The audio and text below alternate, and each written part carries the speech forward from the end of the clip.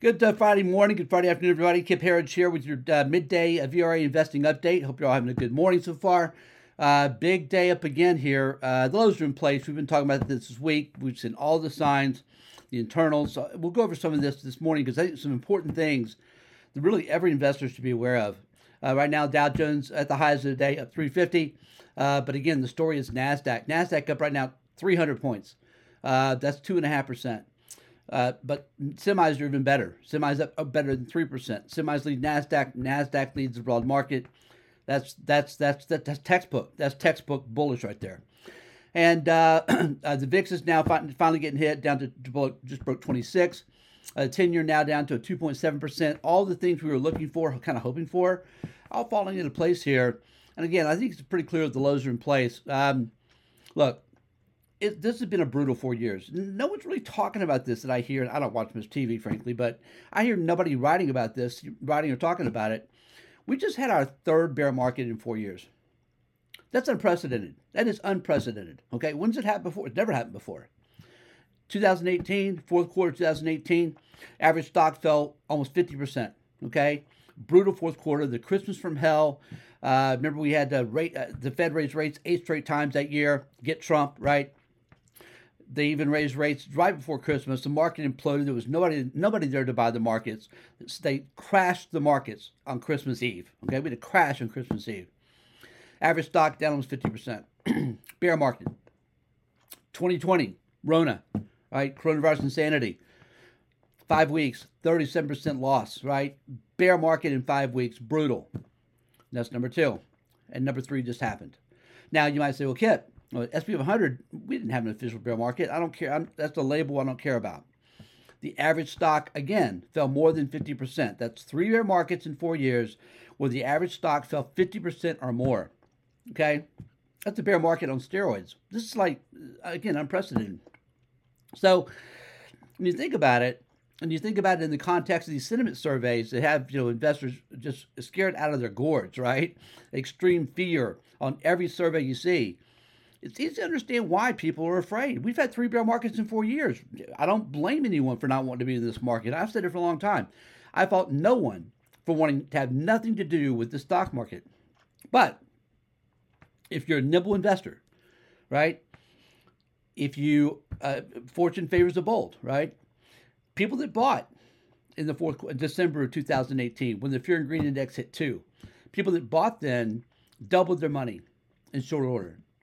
People that bought in coronavirus insanity when the Fear and Greed Index again hit 2, doubled their money in short order. And now the Fear and Greed Index, 2 weeks ago, hit 6. Average stock fell better than 50%, right? A bear market that lasted over a year for most stocks. I think it's going to be the same result. I think we have some data to back that up. Let's talk about that real quick because we covered it yesterday briefly. This is the 4th worst start to the year in the history of the S&P 500. That's the bad news.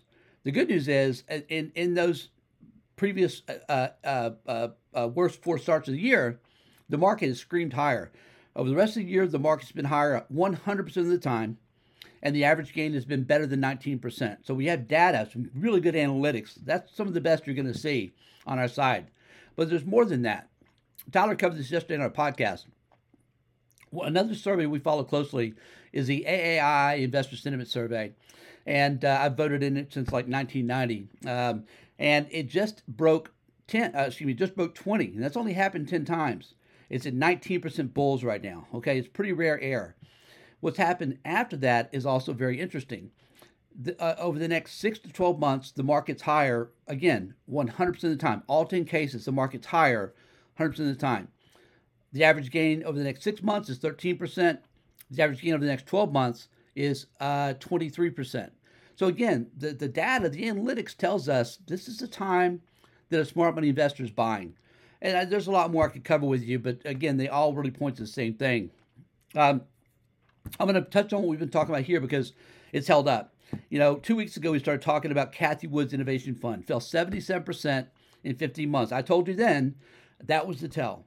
I think it bottomed at 77% down. I said that's the tell then. Since then, in 2 weeks, it's up another 4 or 5% today. Cathie Wood's Innovation Fund, ARK, ARKK, is now up 20. 25% in 2 weeks, right? All right, been brutalized, okay? Brutal bear market again. And one of the smartest money managers out there that really led everybody for years with her returns. What's interesting about that is during the dot bomb, right, 2001 blow up of NASDAQ and .com stocks, the NASDAQ fell 77%. So we have history repeating exactly here.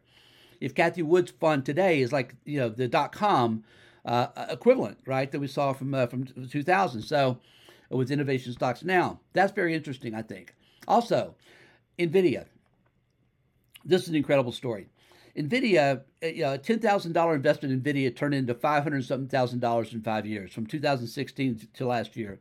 It topped in November of last year, and now it's been destroyed. As of yesterday, when they announced earnings, the day before, after the close, the stock fell 56% from November to 2 days ago, really a day ago.